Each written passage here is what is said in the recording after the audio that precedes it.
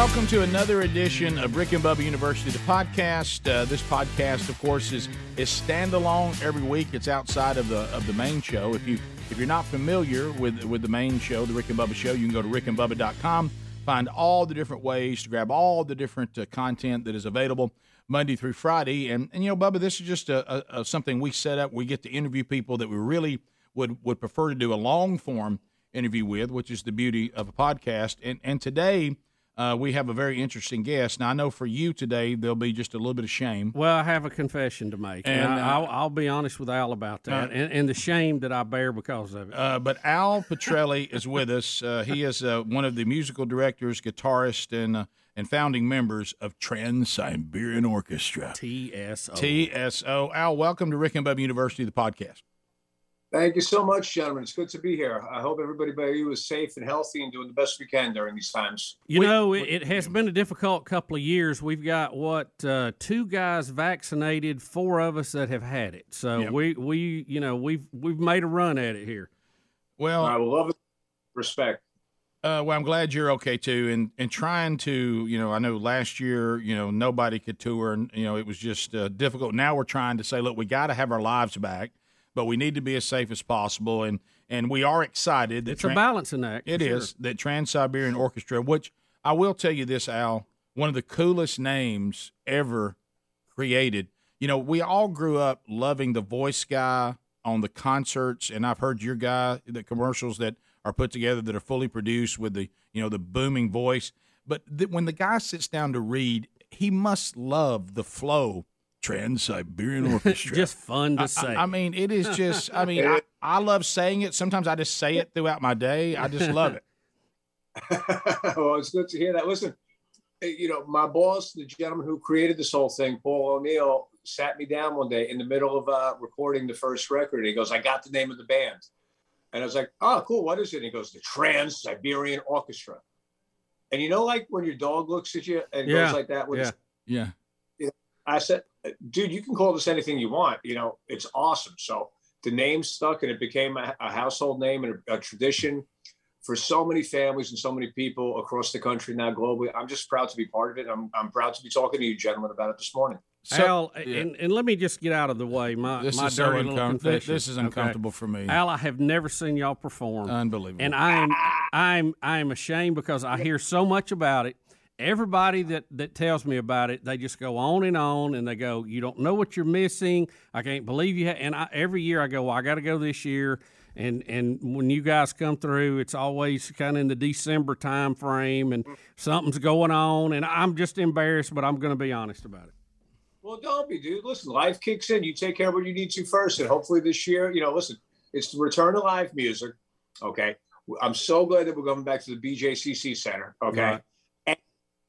It's the 25th anniversary, so if you're going to come to a show, this is the year to come and join us. The thing you're going to love, I like it, Al, because you've been to Birmingham many times. I've unlike Bubba, I don't have to live in shame because I've actually been. Yeah, I don't think Rick misses a year. Yeah, I think I have to hear about it. I'm going to put a scarlet TSO on Bubba, and he's going to have to wear it until he has been. But anyway, so I know how much you guys respect Birmingham. You got a great relationship with Birmingham. There's been some really cool moments, like when Tommy Shaw joined. That just incredible. But they're redoing the entire arena. So by the time you guys get here, they're upgraded big time. It will be upgraded, and I think you're going to love that. Well, yeah, it's funny because we played there in 19, and then they said that they're going to renovate the building over the course of 20 into 2021. And I said, oh my God, I'm going to miss Birmingham for a year. Well, everything changed that year. So I'm just glad that, you're going to have a brand new arena. You guys deserve the best in that town. I've been coming through town for 30 something years. I love it there. I've watched the town grow up just like everything else. To come back there after a year being away from this is going to be emotional and exciting. And again, to celebrate our 25th anniversary with you guys who have made us part of your community and your tradition. I couldn't be happier to do that. Well, I'm gonna guess this answer because we're in the entertainment business, and rarely in the entertainment business do you ever think that anything's going to last for any long period of time.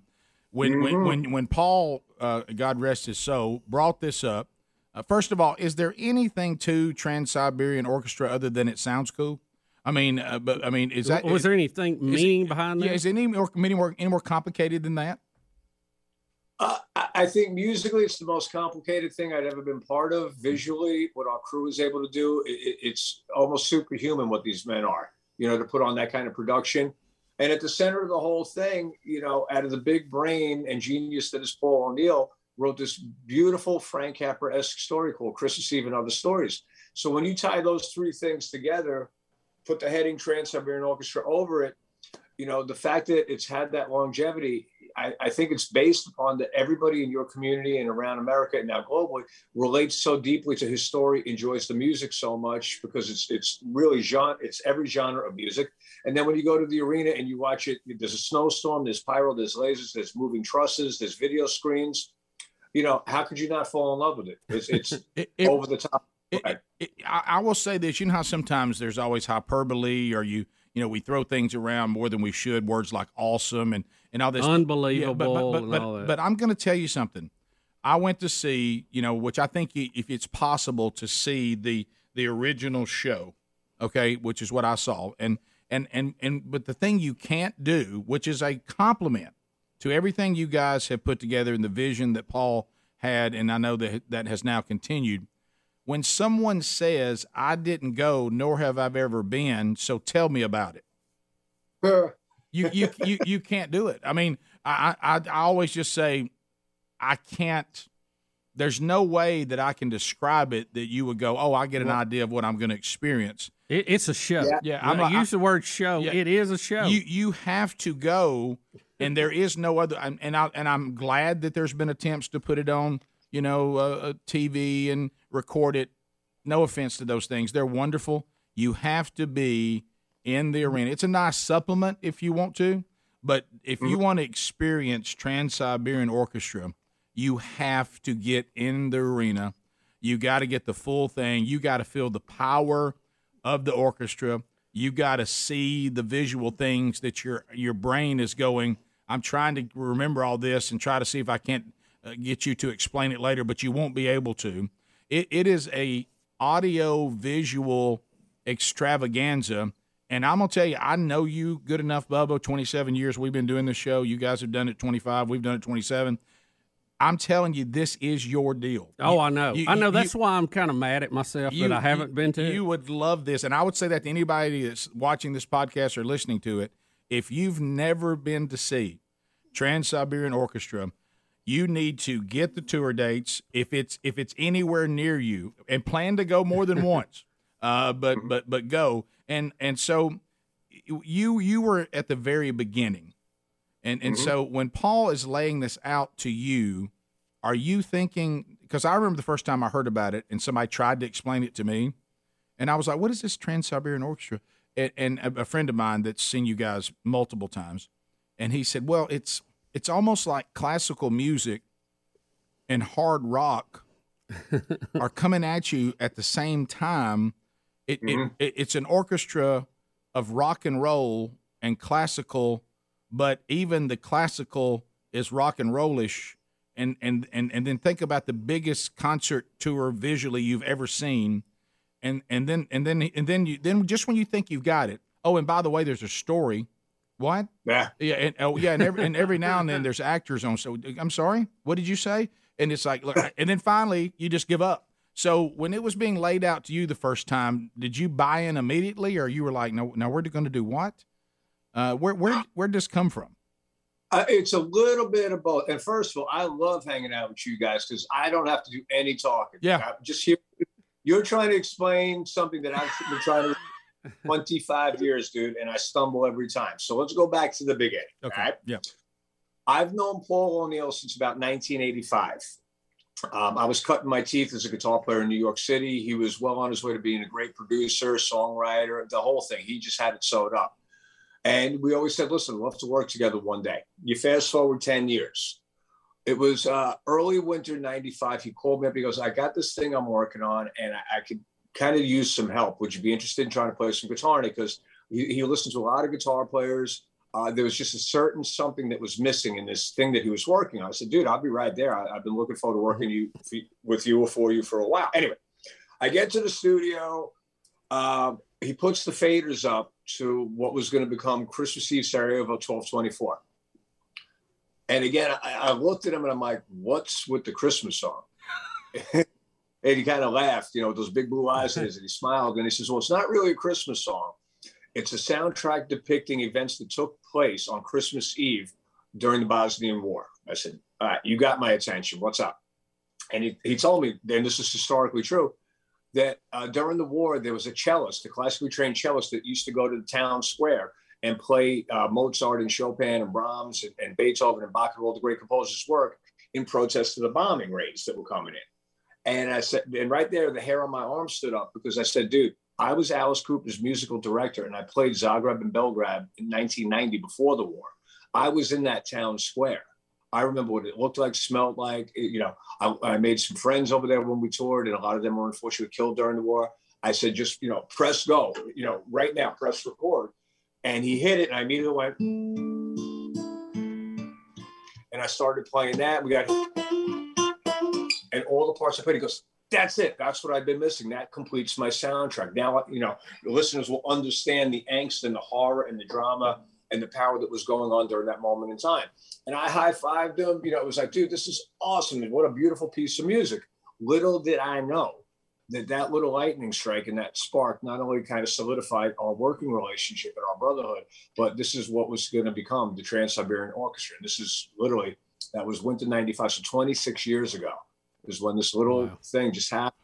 It's changed everybody. All right. Well, we're talking to Al Pitrelli, music director and one of the founding members of Trans-Siberian Orchestra. We're going to dive in and learn as much as we can today. When Rick and Bubba University, the podcast continues. All right. So Al Pitrelli is with us with Trans-Siberian Orchestra. We heard how this began. I think we all go back and we do the I remember when. Yeah. Oh, yeah. And I remember the first time that I heard this production. Of course, I didn't know about what it was really called. I thought to myself, that's the coolest rendition of Carol of the Bells I've ever heard in my entire life, and I don't know what to do with it. But I thought, because even my brother, who we hate to say it, he's not a huge fan of Christmas music, which you think he's a bit of an Ebenezer Scrooge when it comes to Christmas music. And I said, but he loves his rock and roll. And I said, when you hear this, you think you don't want to hear Carol of the Bells again? And I said, but listen to this. And of course, it was just this take on this classic riff that just blows our mind. I mean, and hearing how it started, that's really cool. Al, let me ask you this: when you guys do a performance, it is a big show. Yeah. And you've played all over the world, but are there some big shows that stand out in your mind where you went, wow, this is surreal even for me? Yeah. One in particular would be the first show that we ever did in 1999. And you got to understand that we had started recording these records in 96. We put 2 records out, Christmas Eve and Other Stories in 96 and The Christmas Attic in 98. I think it was when it was released. So basically, we were becoming like the Steely Dan of Christmas. We're just making records and touring. And it's like, all right, this is kind of cool, selling a couple million copies. I'm like, dude, I'm having the time of my life here. Right. And somebody dared Paul to do a show in 99. And I said to him, I go, how are we ever going to go out on tour? You had like 10 singers on this record. You had a children's choir. You got an orchestra. He goes, we'll figure it out. All right, I'm in. So we rehearsed. We pretty much, we're winging it in rehearsal. Okay, there's a narrator. We need music other than narration. Instead of the children's choir, we're going to have a gospel rendition of that song. We were just putting it together, and it was coming together so easy, which is always a good sign. Anyway, we're rehearsing. And opening night is at the Tower Theater in Philadelphia, and it had sold out in like, I think, a half an hour. So we were stoked, a couple thousand people there. I don't know who these people are going to be, but they're there. They're going to be there. We're going to be there. This is going to be something. And the house lights went down and the curtain came up, and I looked in the audience and I immediately had half a heart attack, because in front of me is this beautiful older couple, maybe a pair of grandparents, whatever, those like crochet reindeer sweaters. Yeah. Uh-huh. Gorgeous. I mean, I looked at, but next to them was a dude in a Slayer hoodie. And I was like, oh, we're dead. I didn't know turn up, turn down. I just put my head down and played every note in the correct order. And at the end of that show, they gave us such a standing ovation that a couple of us walked off the front of the stage and started shaking people's hands and hugging them because we were so moved by the reaction. And, that will always forever be in my mind as the sheer terror that was running through my brain until we finished the show. Al, I've got to ask you, because I remember even on the show, Rick, we played a news story about one of your performances, and I can't remember exactly what year it was, 2012, 13, somewhere in there. It's been several years ago, but it was at the Brandenburg Gate in Germany. 1 million people on New Year's Eve. Yeah, that's why I remember it being a huge crowd, just a sea of people. Did you say 1 million? 1 million people were at the Brandenburg Gates. That's their big celebration for New Year's Eve. And it was, not that it's funny, but we finished our show, I think in Dallas, Texas on the 30th. And it was immediately you get onto a jet and fly to Germany, and I think, I don't know if you gain 8 hours, you lose it. Yeah, I don't know. That's an easy trip. Yeah. We showed up and, fortunately, I wear these things and without them, I can't see 2 feet in front of me. So when I got on stage, I really can't see that much, but you can see 1 million people because it just went on from Berlin halfway to Munich. It was like, I'd never seen anything like that in my life. And the band performed. We've accomplished so much. 25 years went by in literally a half a heartbeat, I mean, time just flies, gentlemen. And you all know, it's our most precious commodity. And the older I'm getting, the more I'm like trying to hang on to every moment of it. Because if I keep looking in the rearview mirror, 59 years of my life are behind me now. Yeah. But what Paul O'Neill and the O'Neill family and this organization, has accomplished in 25 years is remarkable. It's like watching one of my children grow up from infancy to young adulthood and them becoming a senator or something extraordinary. This has exceeded every one of my expectations. And sometimes the only time I really kind of like deal with it is when I'm with guys like you, we're just talking about it. Other than that, I'm constantly looking forward. Like, how can we make this better? How are we going to make this tour more important? How are we going to make that note sound better? But every so often I get to look over my shoulder and go, God, this has been a great run. How in the world do you set up enough gear so 1 million people? Now, you guys are powerful. And when I say they're powerful, they're not loud like, oh, no, that's annoying. I don't know if Bob Hall's got that many speakers, Rick, right. I mean, that's a lot of power, but obviously you did it. But did it require more than normal, or was whatever you guys normally use sufficient? No, it was all supplied there. I mean, and again, there's a kind of – my job is to run the band musically. Okay. I have the great privilege of being surrounded by some of the best department heads and crew guys and tech guys on God's earth. So I never once questioned what's going to, just tell me where to plug in, boys. Hand me the keys. I'm going to do my thing. Then I'm going to hand you the keys back and I can say, see you later. You got to understand that our crew, most of them have been with us for the better part of 20 years. Remember, we started in 1999 was the first show. 1 box truck, 2 buses, and a fog machine is all we had. We thought we were the coolest thing then, dude, And the trajectory, we've grown up over the years to the point where the crew has 30 days to set up for the first show. We get into production rehearsals about a month before the downbeat of opening night. 30 days, and they're rehearsing the show just like we're rehearsing the show. They even rehearse how to back the trucks into the arena in a specific order. They got it down to a science because they got 6 hours to set up for the second show. Right. A lot of these cities, it's 2 shows a day. So they got it down. We could not ever in a million years do our job without, I think we have about 85 guys on our crew. So, Al, is it just one crew? You don't have 2 that can one go in front of the, y'all do it with one crew, which is amazing. No. That's it. I got my buses, my trucks, my crew, my band, go that way. And every day they dash. They'll have it torn down by midnight and we'll drive 400 miles and they'll start setting it up at 6 o'clock in the morning. And again, they are amazing. So you probably mentioned the number in that, but say that one more time. When you talk about band, crew, performers, all the lights and things that go along with that, promotional, when we say TSO, how many people is that total that has to go from venue to venue? Well, remember that you got cut up into 2 bands in 2000. So any number that I give you just in your head, double, okay? Right. 99, we did 7 or 8 cities. In 2000, promoters all over the country wanted shows. We could physically not go from Boston to Seattle to Texas to Birmingham. It was not going to happen. So Paul O'Neill pointed to me, goes, you go that way. rest go this way, and we'll figure it out. Again, something unprecedented, but I just looked at it. I'm in, coach. We're good. Anyway, so when I finished in 2019, the last show was at the Allstate Arena in Chicago, and I said goodbye to everybody in the band and the crew. There's 85 people on our crew, 17 people in the band, a 6-piece orchestra, 21 tractor trailers, and 12 buses. That's just for my band. Not to mention, again, double that for the East Coast bunch. It's grown up from a really great musical art form into this extraordinarily huge production.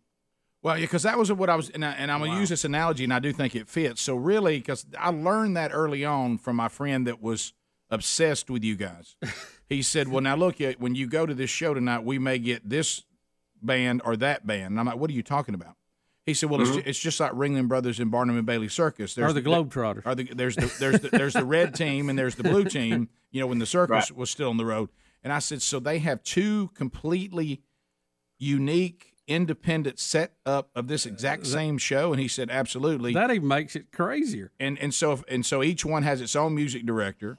Right, there's two of you, so there's two music directors. So who is the music director of the East Coast bunch now? A gentleman named Derek Wheeland, an incredibly gifted piano player. He's got his master's degree from Juilliard. He's like one of those guys. He's so good, it's scary good, And Derek got involved. He was actually in the band with me, starting, I think, back in 2004, 2005. And I heard this guy play piano. I'm like, okay, come over here. I got you.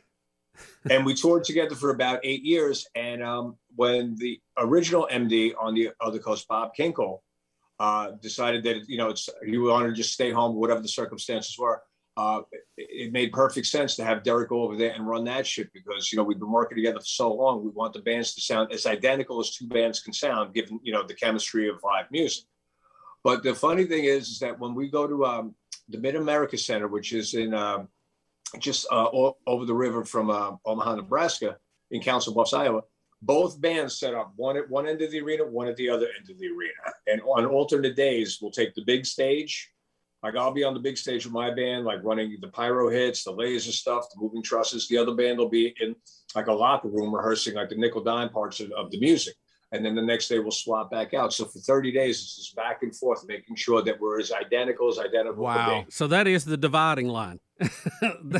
Right. Yeah. Not cross the equator. Don't come on my side. Don't come. Well, we'll come back and we'll continue because I want to talk about this 25th anniversary in this tour and how many places we're going and what we can expect when we go out to catch this tour. So stay with us. We'll come back more with Al Pitrelli of TSO when Rick and Bubba University, the podcast, continues. So, Bubba, you and I have been, at this quite a while, and we've had products that have come and they have gone, and some have really resonated with the audience. Others, didn't, and some somewhere in between. But Raycon and these earbuds, it's interesting that we're talking on this podcast about incredible music. Look, it's such a waste for somebody to go to all the effort for this recording to sound so incredible, and then you're playing it through something inferior. But I know a lot of times when it comes to earbuds, and we're all using these now. If you don't have earbuds, you're nothing anymore. Oh, yeah. You can't go out for a walk without them. But what happens is you think, well, yeah, I'd like to have the quality of that, but wow, the price. And then some of them look odd, hanging out of your ears and all that. But with Raycon, these earbuds are about half the price of some of the brands out there. They also are much more discreet. They have really cool colors, and I like that they have multiple gel tips because some of our ears are different shaped. So they not only look better, they feel better, and of course they sound better than ever. And they've got that improved rubber oil look and feel, which was really, really comfortable in your ear. And they've got 3 new sound profiles too to make sure that you're listening to the sound that you like the best. It's got just the right amount of bass, in the pure mode there, and it's for podcast listening, blues, instrumental. A balance mode would be for podcast listening, but then more like Trans-Siberian Orchestra, more of a heavier rock sound. And then their bass mode is, kind of like you like hip hop and reggae and things like that. You literally can change what your earbuds to be customized to what you're listening to. So if you'd like to get yours right now, it's got a 45 day happiness guarantee. If you don't love them, they'll replace them or give your money back. Go to buyraycon.com/RickBubbaPod for 15% off. That's on top of their great price. So that's buyraycon.com/RickBubbaPod for an additional 15% off. buyraycon.com/RickBubbaPod. So we had the pleasure today on Rick and Bubba University, the podcast, to talk to Al Pitrelli, music director and founding member of Trans-Siberian Orchestra. Just like 2020 is a year that, oh my goodness, and no tour. We felt so isolated. We really struggled trying to find something to do. We didn't know what we were dealing with, and we were kind of just figuring it all out. But great news, the 25th anniversary year, Trans-Siberian Orchestra will be on full tour. And Al, I know there's a lot of excitement that goes with this. So let's talk about, you don't have to give us the whole, set or whatever, but I'm going out. I love Trans-Siberian Orchestra, or I'm Bubba, and I'm finally going in to see this. I'm coming into the arena in my city where you guys are playing. What am I going to get? What is the show going to feature? Well, first of all, it's going to be the excitement and the energy of the return of live music. Yes. I think is the first thing that everybody's going to sense walking into an arena. Okay? Historically, every show I have the opportunity to kind of chat with the audience, and I always ask, how many folks have seen us for the first time, and I'd say, a good 30%, maybe 40%, will kind of cheer and scream, and I'll get a good sense of like, okay, there's all the newbies. And then I always ask, and where's all what I consider my repeat offenders, guys who've been coming back year after year. And it's overwhelming. So the balance, 60, 70% of the people have been coming back all these years. So anybody who's never been to a show is immediately going to be kind of in the middle of this energy that it's almost incomprehensible about how much these people love the Trans-Siberian Orchestra and have made this part of their holiday tradition. That's the first thing. As far as musically goes, it covers almost every genre of music. There's everything from the great works from the great composers, Mozart and Beethoven and Grieg and Liszt. You have gospel music, you've got choir music, you've got almost a Broadway theatrical presentation with the narration. Our narrator is bringing Paul O'Neill's poetry to life and explaining the story to the audience as these characters unfurl their tales on stage. As far as production goes, this is like trying to explain what does a lightning storm look like in person. I've been struggling this for years, dude. Like you said earlier, you can watch all the YouTubes you want. You can watch it on your phone, your computer. We could talk. Unless you're in the middle of a lightning storm in person, you don't get the impact and the magnitude of it. The biggest rock and roll production ever put together in an arena. So when you wrap that up all together, visually, sonically, it's over the top. But at the center of this whole thing is Paul O'Neill's beautifully written story, Christmas Eve and Other Stories. And that's what I think really cemented the deal with everybody, because everybody relates to his story. Everybody misses somebody, especially around Christmas. Mm-hmm. All right. There's always an empty chair at the dining room table, especially after 2020 and all the horror, tragic loss that we've all suffered. Everybody in the audience relates to Paul O'Neill's characters and story because, again, we all miss somebody. And for the first time in maybe a year, you're going to be amongst 15 or 16,000 other people and realize that you're not alone in your thoughts and in your pain. Everybody's, my cancer doesn't make your cancer any better or worse, but just sometimes knowing that everybody is in the same head and everybody knows what that feels like makes it just a little bit more palatable. And Al, you guys too, not only one of the top tickets ever for his live shows, you guys give back too. And I thought those numbers were very impressive too. Do you want to talk a little bit about that? Yeah, well, listen, I appreciate you bringing that up. And this is all Paul O'Neill, the O'Neill family. $1 from every ticket sold from the jump since '99 has gone back into the community. We're privileged and honored that you guys invite us back every year and that you've embraced us as part of your tradition. The least we could do is try to, help and give back a little bit to the community. This is Paul O'Neill and the O'Neill family, brothers. They're the most generous, loving, caring people I've ever had the privilege of knowing and working for. When Paul and when I first started with Paul, we'd be walking through New York City, either to the studio, from the studio to the subway to dinner, whatever we were doing. And every time I turned around, he'd be reaching in his pocket and handed somebody a 10 or a 20. And he'd look at me and he goes, look, it's not going to change my life. This money, I'm not going to notice it, but it could change this person's day. Mm-hmm. And if I change their day, maybe I could change that tomorrow and nudge them in a better trajectory. And $1 at a time, a show at a time, a song at a time, the O'Neills have tried to change the world. I think they're doing quite a job. I mean, it's just amazing to see what it's amounted to and how many people's lives have been positively affected by them. And share that number of what y'all have given back to date.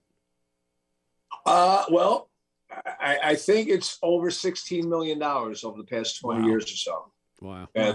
Listen, little bits add up. Yep. Devil's in the details. It doesn't have to be some over-the-top donation. I mean, it's if you just maintain a consistency in what you're doing, it will make a difference over a period of time. So I know that we're looking into the tour and the things that those of us that have been before, we're not going to be disappointed. Those that have never been there, man, that's a great feeling. We're going to be blown away because everything there is going to be new to them. But say that I've been going multiple times. I was looking at some of the things about the tour. There will be some new things that will be added. Even discussion of even some new songs. You're certainly going to pull from the 2 albums that we all know so well, because then everybody's disappointed if that doesn't happen. But are you going to drop in? What do you mean when I see there's going to be some new stuff dropped in? You don't have to give it away, but you can talk to it. No, I guess. yeah. Well, yeah. No, musically, I'm just going to tell you all. There's going to be some songs that we've never played before. The front of the show is always like our introduction, like welcoming everybody, to the tour. We wanted to make the intro extra special this year, considering like we weren't around last year. And we want to set the tone for the rest of the evening. The centerpiece of the show, again, is Christmas Eve and Other Stories, top to bottom, soup to nuts, with the narration. And the back half of the show is when we get to have some fun and, again, bring out some songs we've never done before as well. Visually, I'd be lying to you guys if I told you what to expect, because I won't know until I get to Omaha in a couple of weeks. But I can tell you this, every year it's always been different. Every year it's always gotten bigger. This past year, all our department heads, our crew chiefs, everybody's literally been home out of work just like me, in their pajamas. But they've been like kind of doodling on their laptops or their iPads or whatever, coming up with all sorts of zany ideas. So I can't wait to see what they've come up with for all of us this year. Yeah, I was just thinking about that, and you just confirmed that. These people have gotten something that, we didn't want it to happen this way, but their creative minds have been given something they normally don't have, a tremendous amount of time. And so there's no telling what you're going to see when you go to rehearsals. Brothers, I have no idea, but whatever it is, it's going to be over the top as usual, And again, the guys, the men and women on our crew love this thing as much as I do, and everybody, on the stage. I mean, on stage, under the stage, behind the stage, everybody has been dying to just get back to work, because most of us have been together like 20-something years now, and this was taken away from us. When you love something this much and it's taken from you, once you get it back, you love it that much deeper and you cherish it that much more. So I promise you, the energy across the board is going to be ridiculous. And again, I turn into a 15-year-old every time I walk into the arena for the first time and see all this stuff. This is the most awesome thing ever. Yeah, that's all. I hate to use the Christmas analogy, but that's like a little kid going, waking up on Christmas morning right. and seeing what everybody's got out there. Yeah, and every morning I get to do it every day, for about 45 days, twice a day, because listen, our first show is going to be, I think, November 17th, okay? Everybody's going to have a perfect first show that day. But when I get to see you guys not too long after, it's your first show. Might be my 10th, but it's going to be your first show of the 2021 season. Right. That means it makes it my first show all over again. So I kind of like live Groundhog Day for a couple months. Awesome. We'll come back and we'll wrap up the podcast and spend one more segment talking to Al Pitrelli. Exciting news, Trans-Siberian Orchestra, the 25th anniversary tour is scheduled, and they will start rehearsing here in a couple of weeks, and then it'll kick off on somewhere around November the 17th. You can get all that information by going to trans-siberian.com. We'll be back with Al Pitrelli when Rick and Bubba University, the podcast, continues. All right, so Bubba, you and I are all about looking for a product, maybe based on the way we see the world, because sometimes we're using other products. We're like, man, I don't necessarily disagree with the way this company does that or the way they see that, but man, I don't have any other option. So unless a better option or an equal option comes along, I'm stuck where I'm stuck. Yeah, what do you do? Well, when it comes to your cellular service, if you're not pleased with where you are and you think maybe there's not an option out there because you don't want to lose service, like we've even said with you and I, and we never want to try to get somebody to use a product out of guilt. We need to move to another product because the other product has merit. And Patriot Mobile has really, really done a great job of offering, another way for you to get your cellular service. And maybe you're more, it's the only American Christian conservative wireless provider. They offer broad nationwide coverage. In fact, and this is the part that you may not know, they use the same towers as all the major carriers. So the service is not going to be reduced. Patriot Mobile has plans to fit any budget, and their 100% U.S.-based customer support team provides exceptional customer support. Now, more importantly, Patriot Mobile shares, maybe the points of views, and they believe in religious freedom and constitutional rights, and their veteran and first responder hero program is fantastic. So go to patriotmobile.com/Rick Bubba, or you can call them at 972-PATRIOT. You get free activation, by the way, with the offer code Rick Bubba. They always have special discounts, as I said, for veterans and first responders, and they also, and this is for the multi-line account. So support a company that maybe you look here and say, I don't want a reduction in my service, but there's some things that I'm not comfortable with the company that I'm using now. I wish I had another option. Well, maybe this is it. So go to patriotmobile.com/Rick Bubba. That's patriotmobile.com/Rick Bubba. All right, we're talking with Al Pitrelli with Trans-Siberian Orchestra. Al, you as a musical director and the vision of Paul O'Neill. So you've told us the enormity of Trans-Siberian Orchestra. We know that there's two bands that have to be filled to cover all.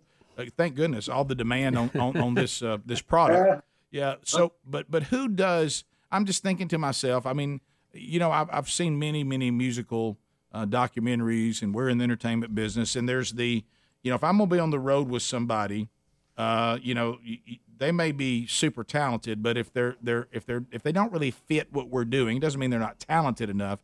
What are you guys looking for? What are some of the things when you say, all right, I'm putting together the band for the show that we're going to be doing? What are the type of things you're looking for? And of course, you're finding it because, like, I remember when I saw you guys, I think during the time the music director that's doing the East Coast now, he was playing piano and keyboard. And I'd love the thing that he did with the Charlie Brown Christmas and all that. That's always very good. So much fun. Oh, my God, I love that. Yeah. Yeah, that's a blast. But what do you like because there's a lot of great guitar players. There's a lot of great musicians. There's a lot of great singers. But what are you guys looking for when you're putting together a show? Well, first, obviously, you have to be able you got to be able to play. And you have to be able to play any particular style authentically. So not too many people can go from playing a Chopin piece to a Dr. John style stride piano piece. There's not that many. Guitar players, same thing. You got to be able to kind of be comfortable in any genre and play it authentically. So that's the first thing. Equally as important to that is you have to be completely selfless because this is not going to be about you. This is about bringing Paul O'Neill's story to life. It's not being Edward Van Halen, rest King Edward's soul. It's not about being in like a traditional rock and roll band where everybody's a rock star. This has nothing to do with it. You're part of an ensemble. It's like when you're building a house, the band is the foundation for this beautiful dwelling that sits upon the foundation. If there's any crack in the foundation or part of the foundation is not intact, the house can fall down. All right. My job is to make sure that everybody in that band understands you'll have your moment to shine. That's fine. But the rest of the time, you're in a supportive role for the singer, the song, and especially Paul O'Neill's story, because that's what people have fallen in love with.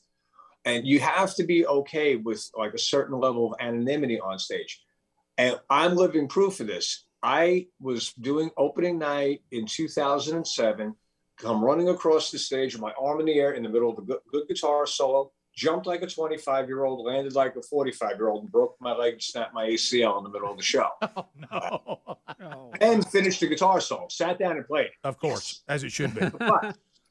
the rest of the show, and the audience kind of looked at me as like, that's a little weird. I mean, Al's having such a, introspective moment, sitting down, huddled, it looks like he's almost in pain. He really must be feeling the song. I have no idea. So anyway, the lights go down and the crew like, what happened, boss? I'm like, I don't know, get me out of here. I'm screaming this thing. That hurt. Anyway, they put me on a bar stool down off the stage, and I did the rest of the show there. And within about 2 or 3 songs, the audience was kind of like, oh, okay, we're back to the show. You got to be cool with that. And if you want to be downstage center in the spotlight all the time, this is not going to be your home. Save yourself the anxiety, save the headaches. Go, good luck with whatever you want to do.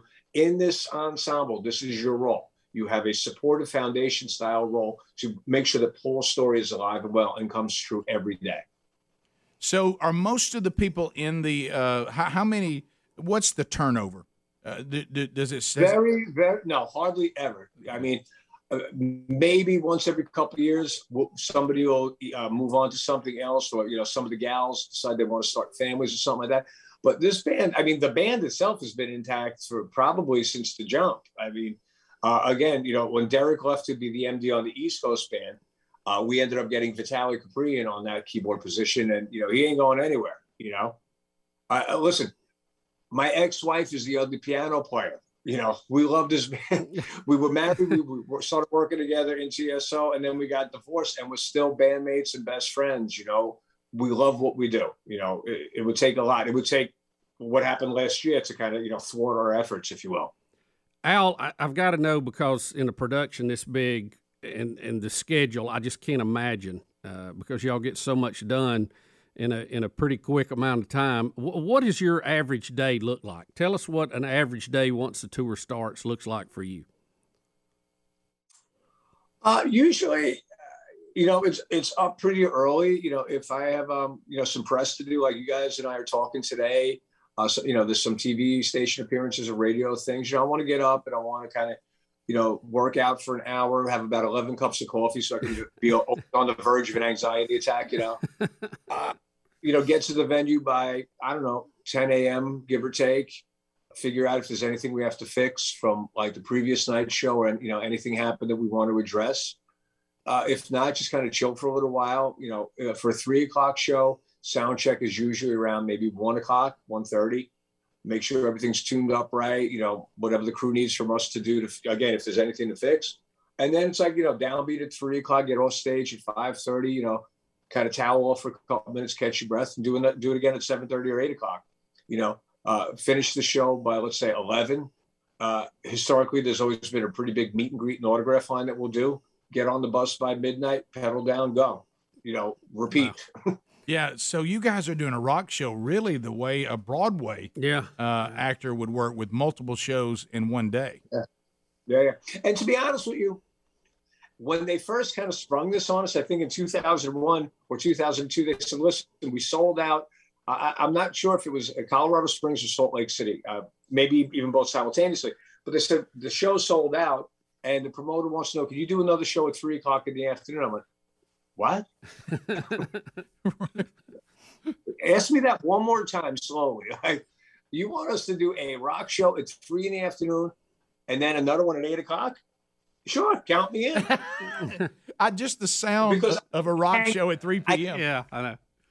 Dude, because I can't stand sitting around all day. It's like I just want to put the guitar around my neck and get to it. And if I have to wait until 8 o'clock at night, I'm just sitting there like, that's the worst time of my life. It's just like, I love to play. Everybody in this organization loves to do what we do. So when they implemented that, and now I'd say most days are double show days, it's the greatest thing ever, because we don't have time to do anything other than like wake up, brush your teeth, get dressed, let's hit this. We love it. And twice a day, awesome. Well, it's been fascinating talking to you, Al, and thank you for taking the time to be with us. And you're right, we're all wanting to get back to some normalcy. And the holiday season and a Trans-Siberian Orchestra show is going to feel pretty good after what we all went through last year. I hope so, and I'm looking forward to it. I want to thank both you guys for having me today. It's a privilege to finally talk to you guys, and I've really enjoyed our conversation. I can't wait to get back to it for all the reasons. It's going to be extremely emotional. Live music is coming back. TSO is coming back. It's our 25th anniversary. And again, guys, thank you for the love and the support. Please stay safe. All my best to your families. And just know that we're coming home in a couple months. And I cannot wait to look everybody in the eyes as I stand downstage center and just thank everyone for being there. We miss all of you. We love all of you so much. So we're looking forward to it. Yeah, God bless you, Al. Thanks. Al Petrelli, Trans-Siberian Orchestra. Find the tour dates when they'll be near you, transsiberian.com, and you can find all the details and then get your tickets and make plans to be with them when they come to your town. And thanks to all of you for being with us on this edition of Rick and Bubba University, the podcast.